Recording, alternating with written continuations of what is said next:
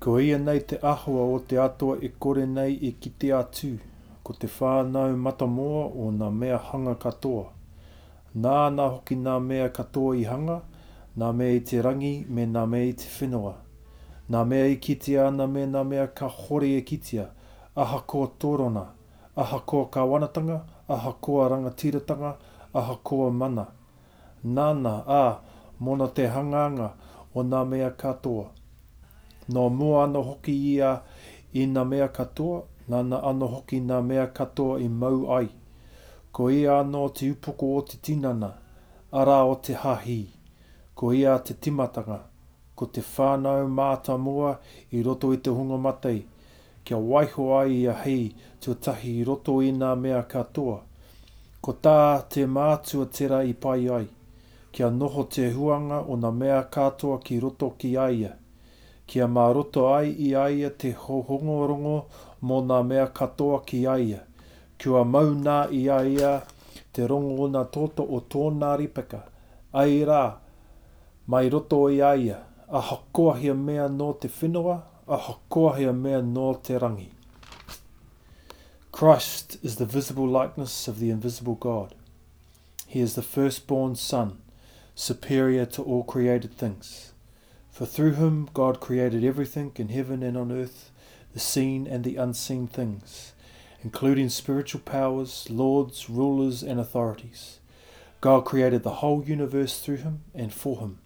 Christ existed before all things, and in union with him all things have their proper place. He is the head of his body, the church. He is the source of the body's life. He is the firstborn Son who was raised from death, in order that he alone might have the first place in all things. For it was by God's own decision that the Son has in himself the full nature of God. Through the Son, then, God decided to bring the whole universe back to himself. God made peace through his Son's blood on the cross, and so brought back to himself all things, both on earth and in heaven. That's a reading from Colossians 1, verse 15 to verse 20. Nau mai hoki mai whānau, welcome back to our podcast this week. We're just making a slight deviation in plans from our Earth series. We're going to take a break because this week is the week of Te Aranga, the week of the rising, or in Pākehā we call it Easter. It is the weekend where we acknowledge and remember the mahi of ko te tama a ihu karaiti. We remember the mahi of Jesus Christ and what God has done by going to the place of death and going through the path of death, and in going through that path was raised to new life by your matua kore. It is where we recognise that God, the uncreated God, bound himself to creation, and not only just to creation, but the bad parts, the worst parts of creation, and went through the path of death and conquered death by being raised to life. So we want to take a little moment to deviate from our series of Earth, and this podcast is a reflection on the mahi of Jesus, of Ihu Karaiti. One of the reasons I wanted us to take an interjection for Easter from our series is because today, 8 years ago, a dear friend, a father, a mentor of mine passed away. His name was in Salagi, or in his Cherokee Nation. His name was White Eagle, and in his birth name he went by the name of Rod Wilson. I had the privilege of living with Rod and his wife at the time, Alexis, for a couple of years here in Auckland. Rod was, like I said, he was of the Salagi Nation, or in American Pākehā it's called the Cherokee Nation. He was from that tribe, and when he would speak, he was an amazing Bible scholar, and when he would speak, he would dress up in his tribal regalia, and he would talk. Today's podcast is a message that he gave, or he wrote maybe about 18 years ago now. I think it was given in the year 2000, I believe.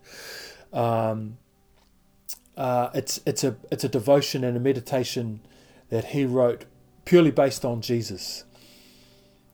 So he is just talking about Jesus. So because of it is the season of Te Aranga, the season of Easter, today's podcast is simply a reflection on Ihu Karaiti, the person of Jesus Christ. A little bit of a briefing to this. Rod spent 3 years in silence, waiting on God, and over that 3 years, this is the meditation that he wrote. It really comes out of his own private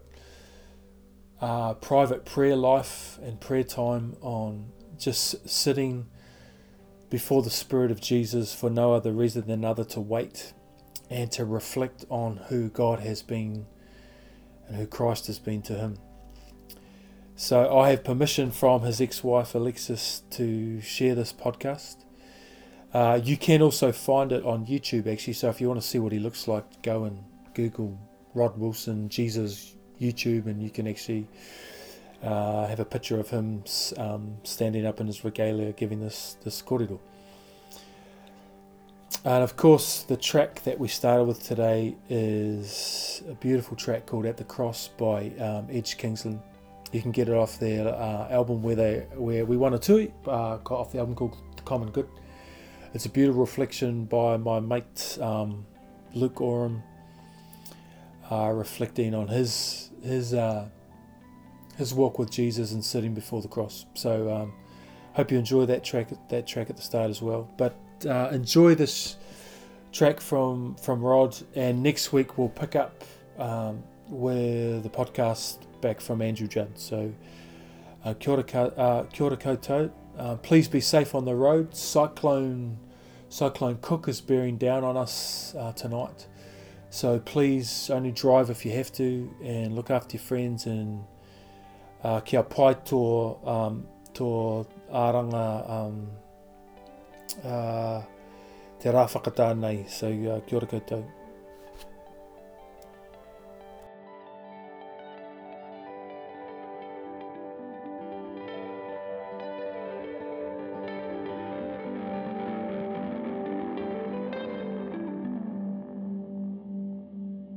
If the patriarch Abraham were to walk into this room this morning, we would all rise and we would honor him. If Prophet Moses were to come into the room, we would rise and we'd honor him. Or Stephen the martyr, or the Apostle Paul, or John the beloved, we would rise and we would honor them, and be right and fitting and proper that we did so, because of who they are to us and the fathers of our faith. But if Jesus Christ were to come into this room this morning, not in some kind of mystical or ethereal sort of way, but if he were actually to walk into our midst, some of us would stand, and some of us would kneel, and some of us would begin to laugh, and some of us would begin to cry. Others would begin to quake with fear and trembling at the presence of the Lord. Some of us would fall on our faces. And how you and I respond to the person of Jesus Christ is the most important and the most revealing thing about us. The New Testament books of Matthew and Mark and Luke and John could be described as a portrait, a single portrait of art, a portrait of a man who displayed perfection at every stage of development, every circumstance of life. The Gospels are like a multicolored canvas. They're this picture of a man who didn't keep himself hidden, didn't keep himself invulnerable from the rest of mankind. He didn't keep himself secluded, but he mixed openly and freely with the ordinary people of his generation. I believe he involved himself so deeply with the ordinary man, the ordinary woman of his generation, that he received the hatred and the bitter criticism of the religious and sanctimonious hypocrites of his day. John the Baptist said of Jesus Christ that he was so ordinary that he would not have recognized him outside of divine revelation.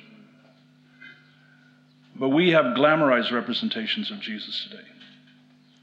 We have the icons of the Orthodox Church. We have stained glass windows in European cathedrals. We have the American pop art in our Christian bookstores.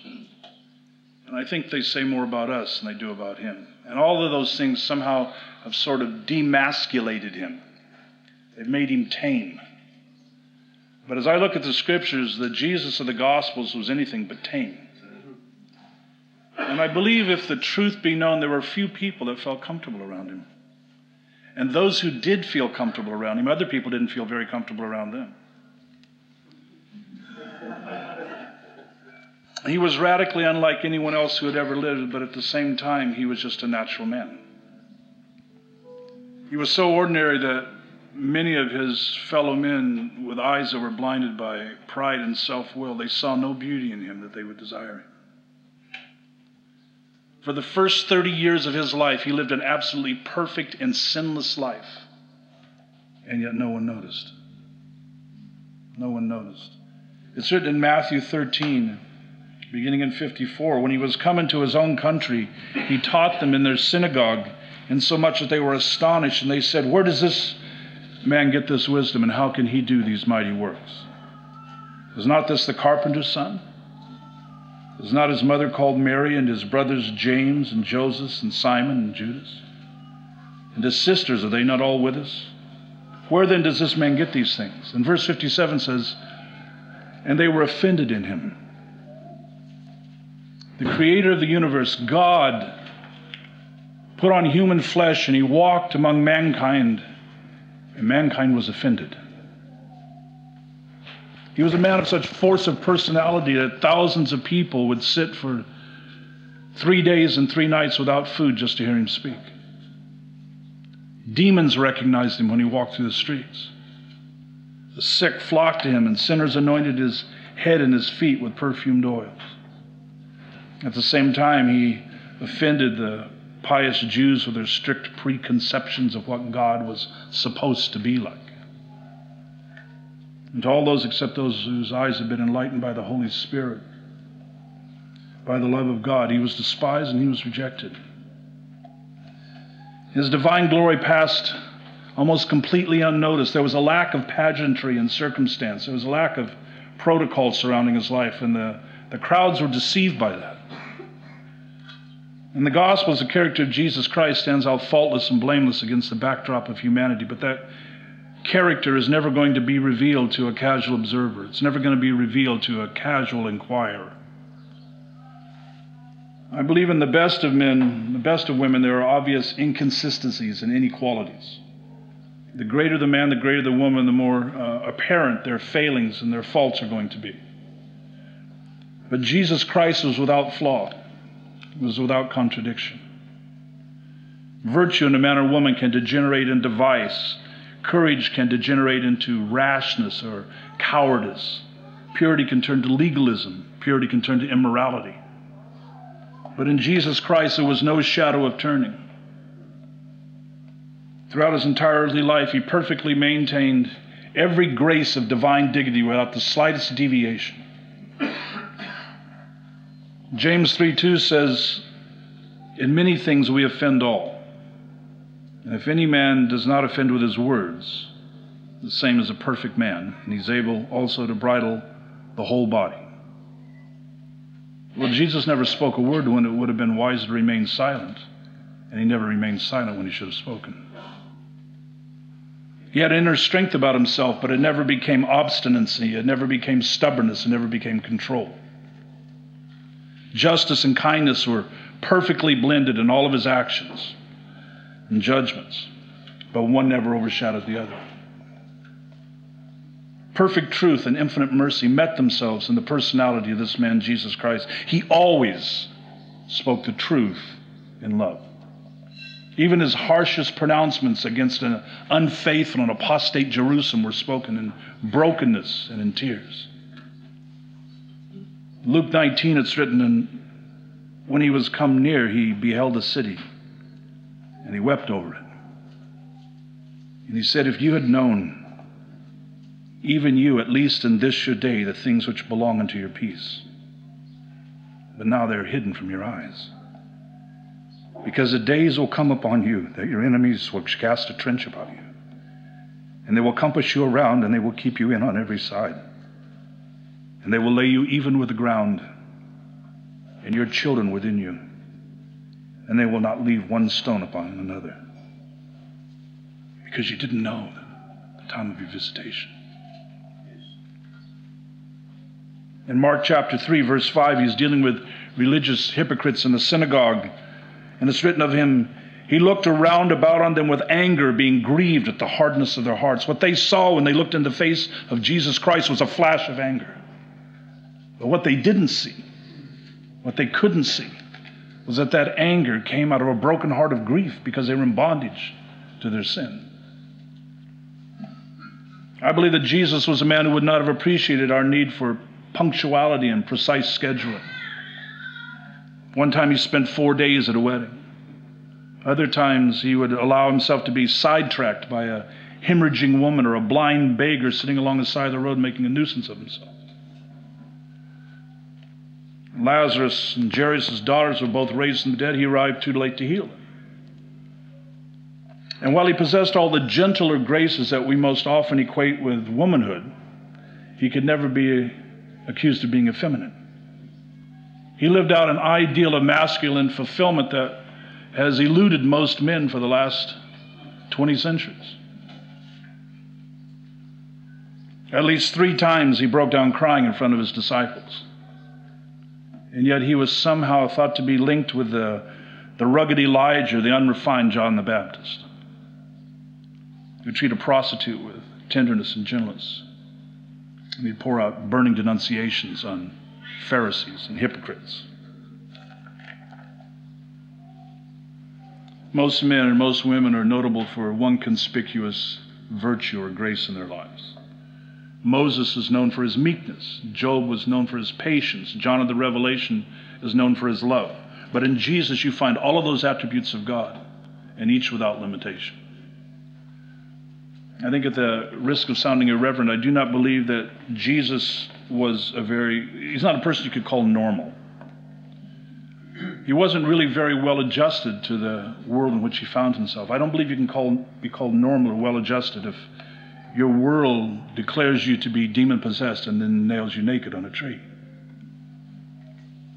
His uniqueness, the uniqueness of Jesus Christ, is most clearly demonstrated by the things which every other great prophet or teacher or seer did or does, but which he did not do.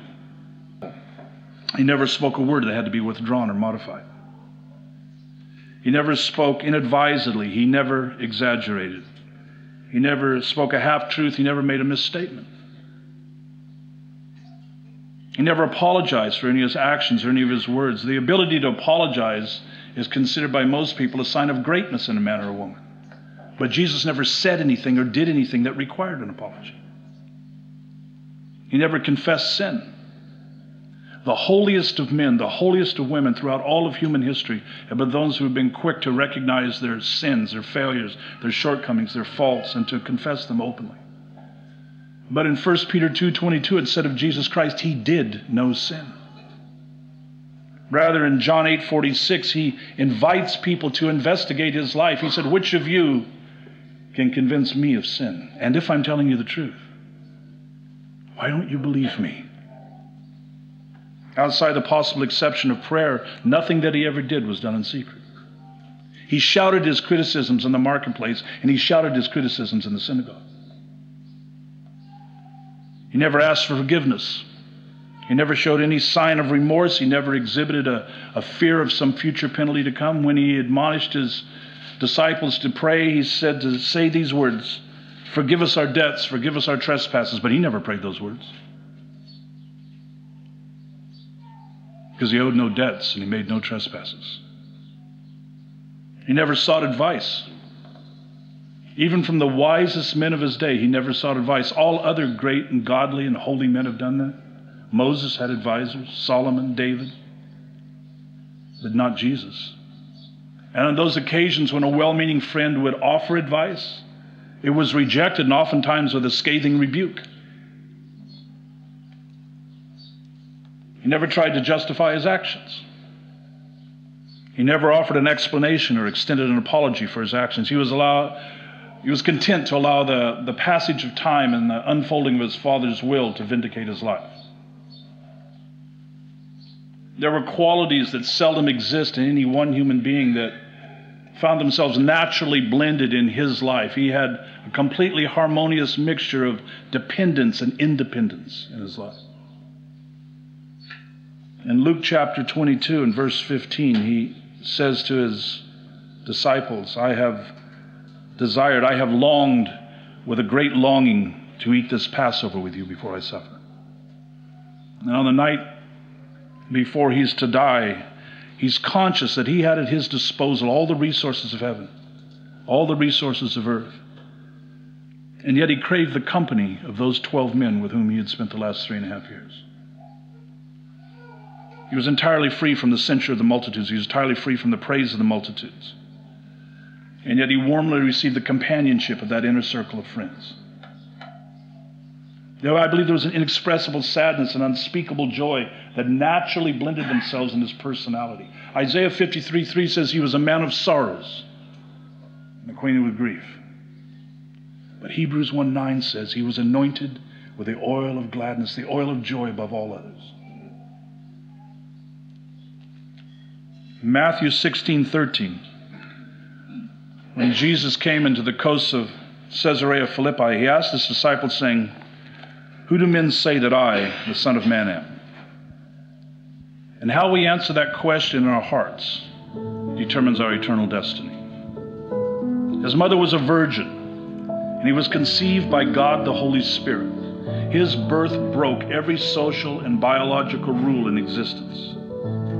He was the son of a carpenter, and he was born and raised in poverty, and yet he accepted the worship that's due to God alone. He was a man who had time for children, for the elderly. He was a man who touched the rotting skin of outcast lepers. He'd weep over a city's unbelief. He was a man who called the one who betrayed him his friend. He was a man who experienced success without it degenerating into egotism or arrogance. He was a man who could face reversal without turning hard or bitter. He was a man who endured temptation but never yielded to his pleasure, never compromised his conscience. He never sinned. He was a man who practiced a radical sociology by rehabilitating thieves and prostitutes. He was a man who valued women and minority groups. He was a creator, he was a healer. He was a shepherd and an innovator, a storyteller and a weather maker. He was a botanist and an alchemist and an exorcist. He was a seeker and a seer and a motive sifter. To the artist, Jesus Christ is the one who's altogether lovely. To the architect, he's the chief cornerstone. To the sick, he's the great physician. To the preacher, he's the word of God. And to the philosopher, he's the wisdom of God. To the geologist, he's the rock of ages. To the farmer, he's the Lord of the harvest. To the professor, he's the master teacher. To the prodigal, he's the forgiving father. To the lost sheep, he's the good shepherd. To the thirsty, he's the water of life. To the hungry, he's the bread of life. To the confused, he's the light of the world. To the broken, he's the healing balm in Gilead. And to the dying, he is the resurrection. He is the life. Jesus Christ was ahead of his time, and he's ahead of our time. He was always beyond and always above the rest of us. He occupies the whole sphere of human existence. He is God the Son, the creator and the sustainer of the universe and all that's in it. He upholds all things by the word of his power. He is before all things, and by him all things consist. They hold together. He is the beginning and the end of all creation. He is the Alpha and the Omega. He is the first and he is the last. He is the first cause of all things. He exists in all places at once, being immense, infinite, incomprehensible. He's all-knowing and he's all-powerful. He's the author of the old and he's the author of the new creation. He is the fullness of the Godhead bodily, and all the perfections of deity exist in this man, Jesus Christ. He's possessed of all spiritual blessings, and all the promises of the covenant of grace are found in him alone. He is the fullness of grace. He is light and life and wisdom and righteousness, sanctification and redemption. He is strength and joy and peace and comfort. He is our grace here, and he is our glory hereafter. He is the regeneration and the salvation of his people, and he, by his gracious presence, dwells in his church in the hearts of all believers of whatever tribe or whatever nation they may be. He's revealed in his people. He's formed in them. He dwells in their hearts by faith. He's exceeding precious. He's altogether lovely. He is the fairest among 10,000, and he is esteemed above all things. All mankind are his creatures. All conditions are set in order and regulated by his providence. All human beings are equally purchased by his blood. He alone is the source from which all men have come, and to him alone will all men return. He is the maker, the preserver, the savior, and the judge of all mankind. And one cold night, in a borrowed room, Jesus Christ rose from his meal, and he laid aside his garments, and he wrapped a towel around himself, and he poured water into a basin. And Jesus Christ got on his hands and on his knees, and he washed his disciples' feet. Other people affected this man deeply. Self-righteousness infuriated him. Simple faith thrilled him. He was more emotional and spontaneous than the average person. He was more passionate, not less.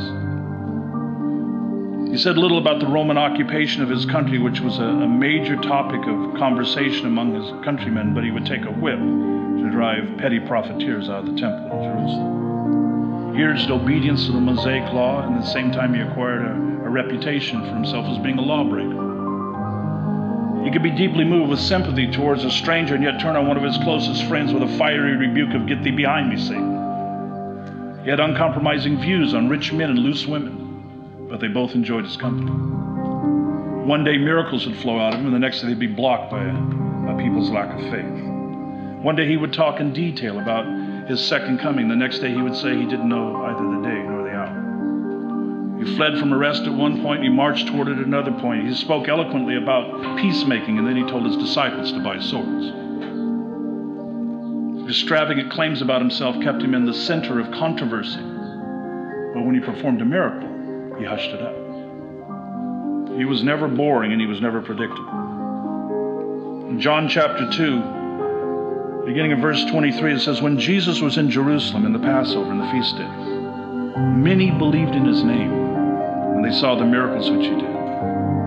But Jesus did not commit himself unto them, because he knew all men. And he needed not that any should testify of man, because he knew what was in man." See, the prophet Isaiah had prophesied that at the coming of Messiah in Isaiah 35, that he would come with a vengeance, even God with a recompense. He will come and he will save you. And the eyes of the blind will be open, and the ears of the deaf will be unstopped, and then the lame man will leap as the deer, and the tongue of the dumb will sing. And many of the people that were at the Passover in Jerusalem, they knew those prophecies. And when they saw Jesus performing signs and wonders, they believed on him.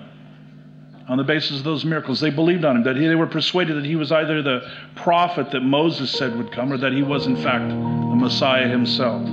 yet he did not entrust himself to them. He did not entrust himself to those who believed on him. He didn't admit them into his intimacy. He didn't converse with them. He didn't even stay in their presence. The scripture says that he left and he withdrew himself and he went into other parts of Judea and into Galilee. He knew all men. He knew the good and he knew the bad. He knew the openly profane sinners and all their actions, not just their public ones, but those that were done in the dark, which were secretly devised against the innocent. He could distinguish between grace and the mere profession of belief. He could discern the secret lusts, the hearts of men, the lusts in which they indulged. He knew that all those people, upon seeing his miracles and professing to believe in him, had in their hearts a desire for a temporal Messiah, a Messiah that would grant them material blessings. He knew the hypocrisy of their belief. He knew the quick affections of others, like those who were willing to rejoice in the light of John the Baptist for a season. He knew that the faith that they proclaimed to trust in him with wouldn't continue. He didn't need testimonies of men to give him evidence of their characters and of their actions. He was a quick understanding. He could distinguish at once between a wicked man and a good man without any external evidence. He knew what was in man. He was a discerner of the thoughts and intents of the heart of all men. He knew that in them there was no good naturally, that their only goodness was that which was imparted to them by the Spirit of God. He knew the wickedness in men. He knew that their hearts were deceitful and desperately wicked and full of iniquity. He knew the souls of men, where their affections were set upon earthly things or upon heavenly things, whether there was any light in their understanding or not, whether their wills were subdued to the will of God or not. In other words, he knew whether or not a work of grace had begun in their lives. His knowledge of men was and is threefold. The knowledge of Jesus Christ concerning men was threefold. It was immediate, it was profound, and it was universal. His knowledge was immediate. He didn't trust himself to them because he knew what was in them. The Lord possessed a knowledge of men that no one before or since has ever possessed. He needs no testimony to give him the knowledge of man. Isaiah 11:3 says of him, he will not judge after the seeing of his eyes, nor after the hearing of his ears. Jesus never asked a man a question in order to discover the truth about that man. He always questioned men in the light of the truth that he already knew about them. Secondly, his knowledge of men was profound. In John 1, verses 40 to 42, it says, one of the two which heard John speak and followed him was Andrew, Simon Peter's brother. And he first finds his own brother Simon, and he says to him, we have found the Messiah, which is being interpreted the Christ. And he brought him to Jesus. And when Jesus beheld him, he said, you are Simon, son of Jonah, and you shall be called Cephas, which is by interpretation of stone. He knew the whole makeup of this man Peter, having never met him. He knew his personality, he knew his character, and he'd never met him. 5 verses later it says, Jesus saw Nathanael coming to him, and he said of him, behold an Israelite, indeed in whom there is no guile. He knew Nathanael. He knew his inner being, having never met him. With perfect ease, he brought the truth of each man's light out into the open so that others knew that man, and that man knew himself better than he'd ever known himself before. You cannot stand in the presence of the Lord Jesus Christ without being exposed for who you really are. His knowledge of men was and is profound. He didn't form his estimation of human character by external observances. He knew what was in man. And lastly, his knowledge of men was universal. A man of one race might understand men of his own race, but Jesus understood all men. When he dealt with a Jew, he knew exactly how to converse with a Jew in the language of a Jew and Jewish thinking. But in John 12, beginning of verse 20, it said, certain Greeks came seeking him. And they said, we would see Jesus. Now, this was not a statement of longing, but this was a statement of examination. They hadn't come to adore and to worship. They had come to test him and to try him. We would see this Jesus. And in verse 23, he answered and he said, the hour has come that the Son of Man should be glorified. Truly, truly I say to you, except a grain of wheat fall to the ground and die, it abides alone. but if it dies, it brings forth much fruit. He that loves his life shall lose it, and he that hates his life in this world shall keep it unto life eternal. Jesus responds to the Greeks here using a language that revealed his knowledge of Greek mysteries that was unknown to Jewish scholars and Jewish rabbis of his day. It was only in the 20th century that certain Greek scholars discovered an ancient Greek idiom concerning the cutting off of an ear of wheat to gain more. In Jesus, the Greeks found a master of their own culture. He knew all men. He knew them. He regarded all men as being spiritual in their beings, as being sinners by their experience, and as being savable by the grace of God. In Matthew 10:28, he declares that all men should consider eternity when he says, seek first the kingdom of God.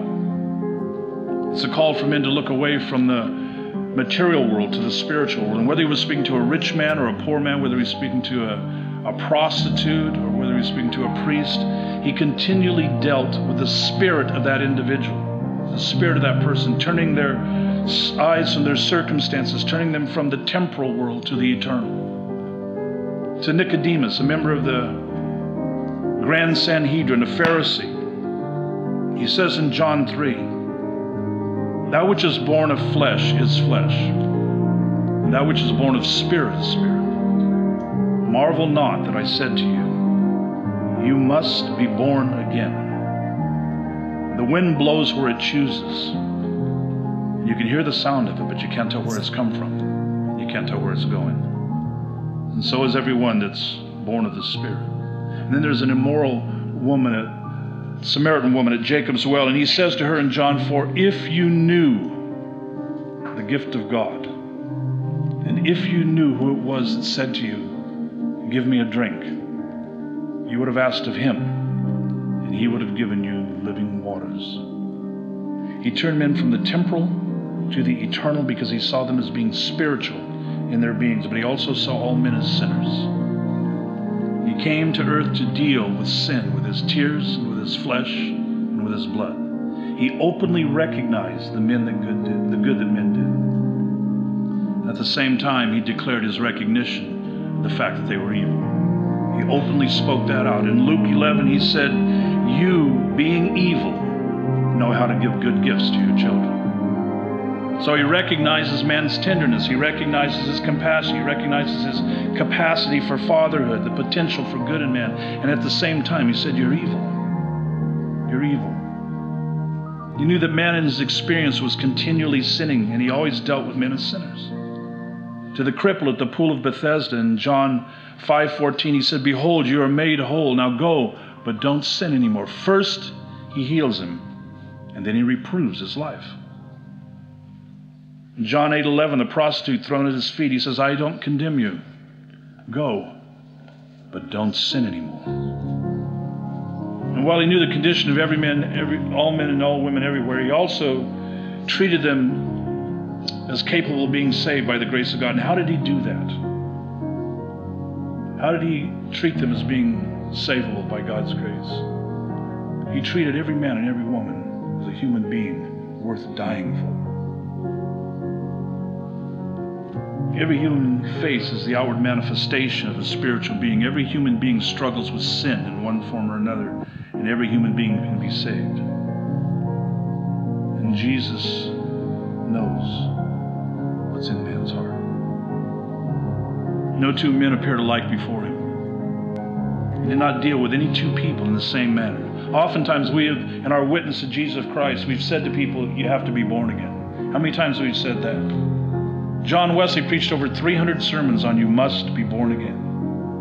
In all of human history, it's only recorded that Jesus ever spoke those words to one.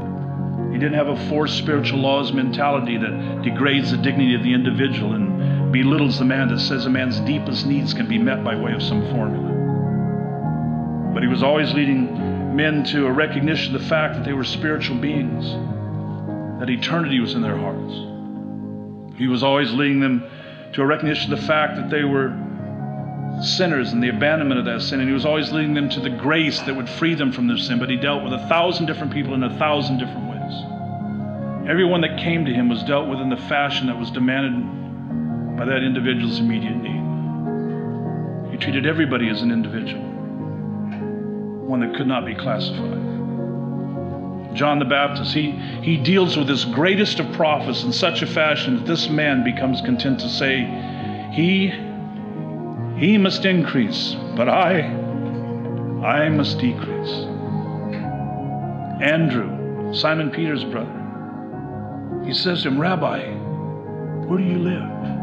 And Jesus' heart is thrilled. He says to him, come and see. Andrew, do you want to know me? Do you want to know me? You want to know where I live?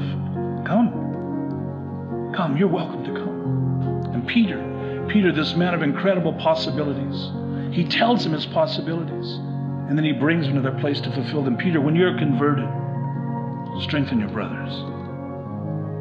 Feed my sheep, Peter. Philip, Jesus sees him and he calls him. Philip was a reserved man. He wouldn't have come on his own. So he calls him. He beckons him into his presence. And Nathanael, this guileless worshiper, this one that's brought by another to Christ, Jesus brings him to such sweet intimacy of fellowship that he becomes Bartholomew the Apostle. And Mary, his own mother, he corrects her human affection, and then he commits her to his beloved friend John. Nicodemus, the intellectual seeker, this man who thinks that everything is to come to him by intellectual understanding, intellectual knowledge. Jesus says to him, what you want is not learning. What you want is life. You, Nicodemus, must be born again. The woman at the well of Samaria, she's ready for a theological argument, but she's not ready for repentance. So Jesus reveals his knowledge of her, and then he sends her to be his witness to the city of Samaria. There's a nobleman, a sorrowing father whose son is ill. He heals his son, and his whole family becomes believers. At Bethesda, the crippled man, unable to lift himself, he heals him, warns him not to sin anymore. This woman thrown at his feet, a woman taken in adultery, he delivers her, and then he lays upon her delivered spirit the great charge not to sin. As a man born blind, he gives him his sight, and he becomes a follower, a worshiper of Jesus. Mary of Bethany, he patiently teaches her. Martha of Bethany, he fills her soul with grace. Lazarus of Bethany, he's dead. To him he gives life.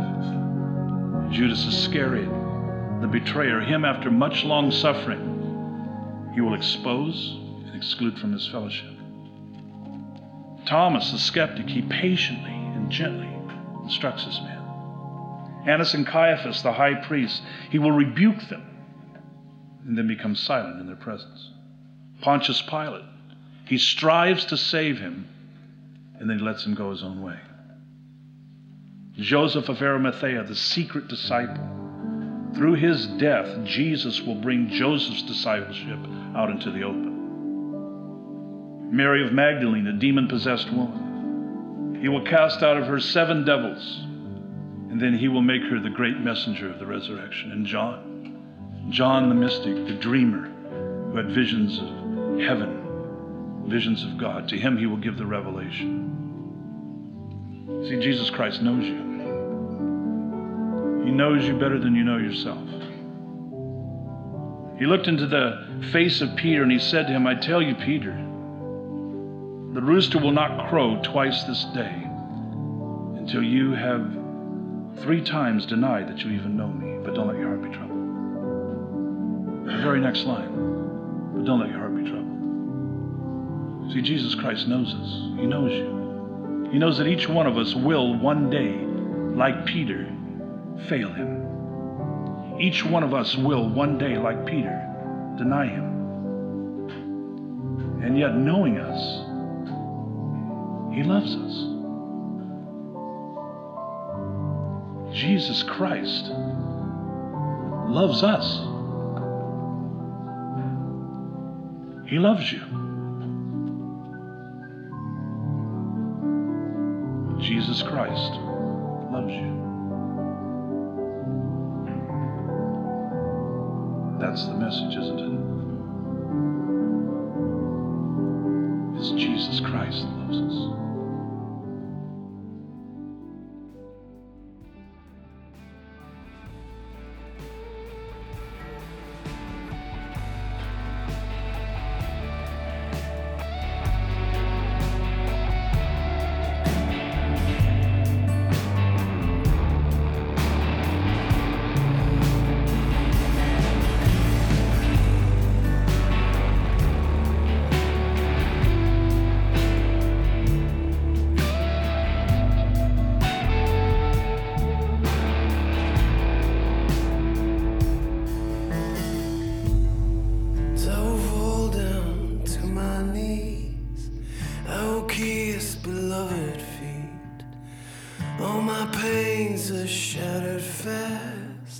in the company of the